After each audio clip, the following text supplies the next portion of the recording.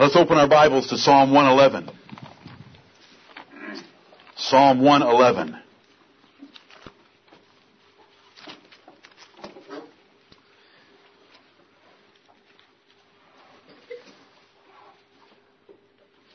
Let's all rise together as we read this psalm in unison to worship the Lord this morning with His own inspired words. Together, praise ye the Lord. I will praise the Lord with my whole heart in the assembly of the upright and in the congregation. The works of the Lord are great, sought out of all them that have pleasure therein.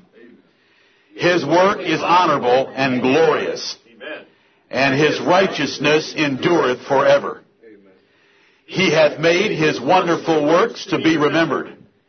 The Lord is gracious and full of compassion. He hath given meat unto them that fear Him. He will ever be mindful of His covenant. He hath showed His people the power of His works, that He may give them the heritage of the heathen. The works of His hands are verity and judgment. All His commandments are sure.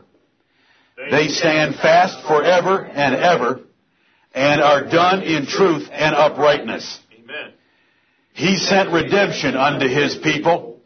He hath commanded His covenant forever. Holy and reverend is His name. Amen. The fear of the Lord is the beginning of wisdom. A good understanding have all they that do His commandments. His praise endureth forever. Amen and amen. You may be seated.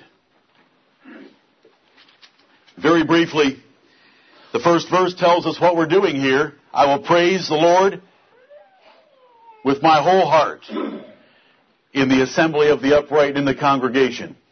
We're in the assembly of the upright in the congregation. All that's left for you to determine is, are you praising the Lord with your whole heart? Amen.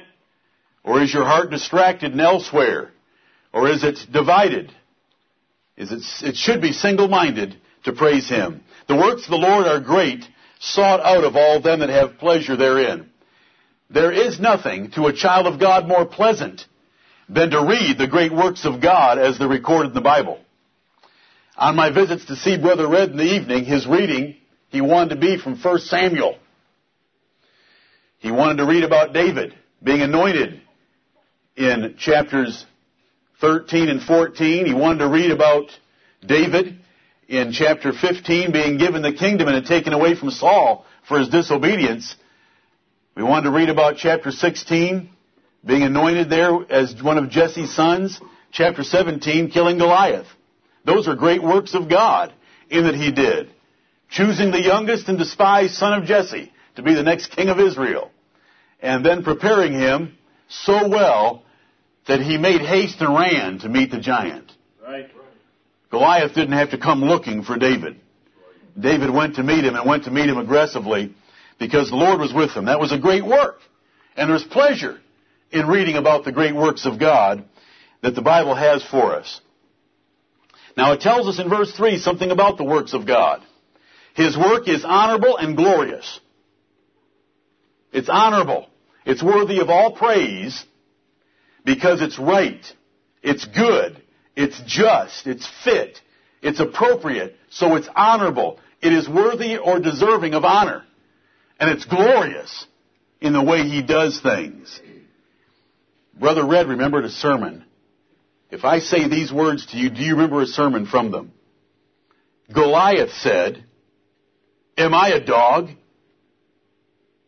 What was the title of the sermon? Famous Last Words. That was 1987. The man has a good memory, doesn't he? Amen. Am I a dog? Well, the answer to that question is a resounding amen. Amen. Goliath said, "Am I a dog?" And David proved him to be one. And he went and took the head off that uncircumcised 9-foot 9-inch champion of the Philistines. His work is honorable and glorious, and His righteousness endureth forever. Everything God does, you can't add to it or take away from it or perfect it to make it better. It is righteous, and it endures forever. We always want to remember that about everything God does. Now look what it says in 4 about His wonderful works. He hath made His wonderful works to be remembered. You know, God did the things that He did do in such a dramatic way so that we would find great comfort in reading about them. He didn't have to be quite as dramatic. The plagues in Egypt, we get a lot of pleasure out of reading them to our children, don't we? Amen. He didn't have to do it that way. He did it that way because He hath made His wonderful works to be remembered. Right. And He has done them for our benefit, that we might be encouraged in trusting in a God able to do such great things. There were a people grieved before the Lord and mourning and sighing. And it tells us, by reason of their sighing, it came up into heaven, into His holy place. And did God arise for their help? Yes. Amen. Indeed He did. We go further into this psalm, and I want to move down to verse 7. The works of His hands are verity and judgment. Verity is truthfulness. His works are true, and their judgment. Now, judgment right here does not mean their punishment. It means they're right, they're fair, they're equitable. They're based on good judgment. His works are true and based on good judgment. Things happen to us in our lives that hurt, disappoint, pain, trouble, confuse us. But we must always remember that the works of His hands are true and of good judgment.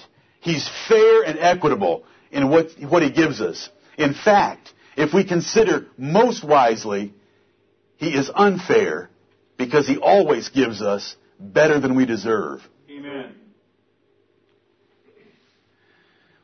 All His commandments are sure. And I'm thankful for that. We're going to see His commandments today in Matthew 5, 6, and 7. All His commandments are sure. They stand fast forever and ever and are done in truth and uprightness.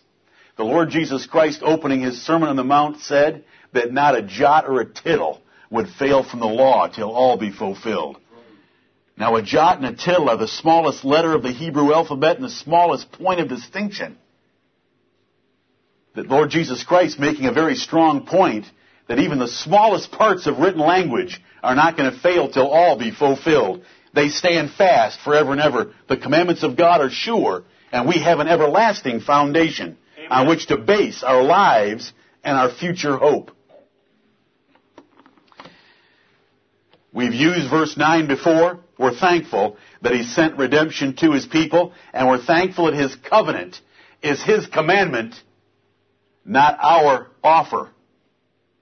The covenant that God made with His people is not an offer depending on our performance.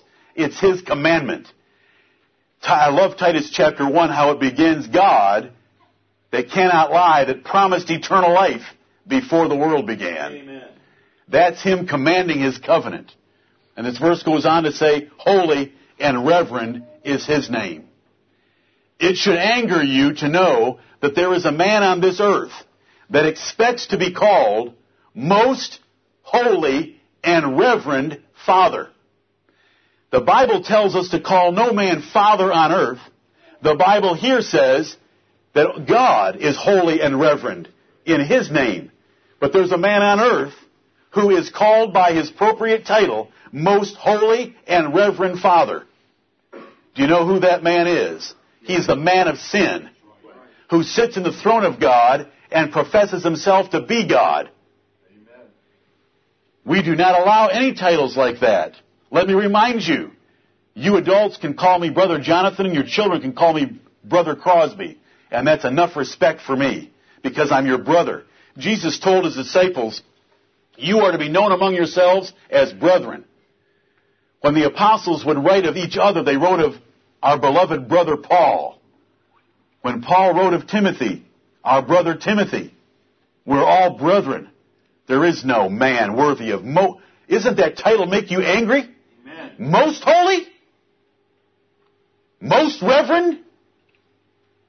God is most holy, and there is none to even be compared to Him.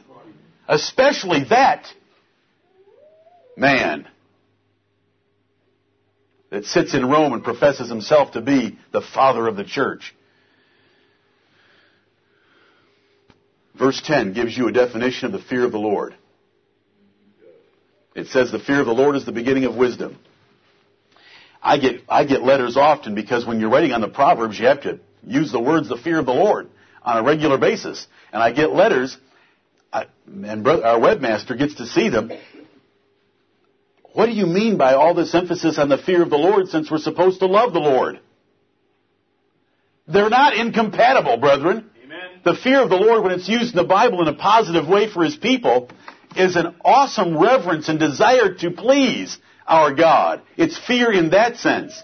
It's not fear in a servile, terrified, paranoid sense. Right. It's very different. But they don't understand that because the words, the fear of the Lord, are not preached anymore in America.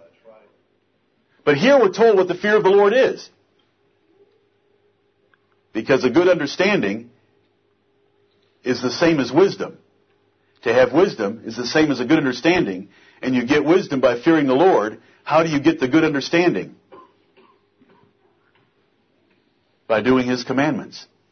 The fear of the Lord is that awesome respect and reverence for God that moves you to want to keep His commandments in order to please Him. And in order to avoid His displeasure and His chastening. That's the fear of the Lord.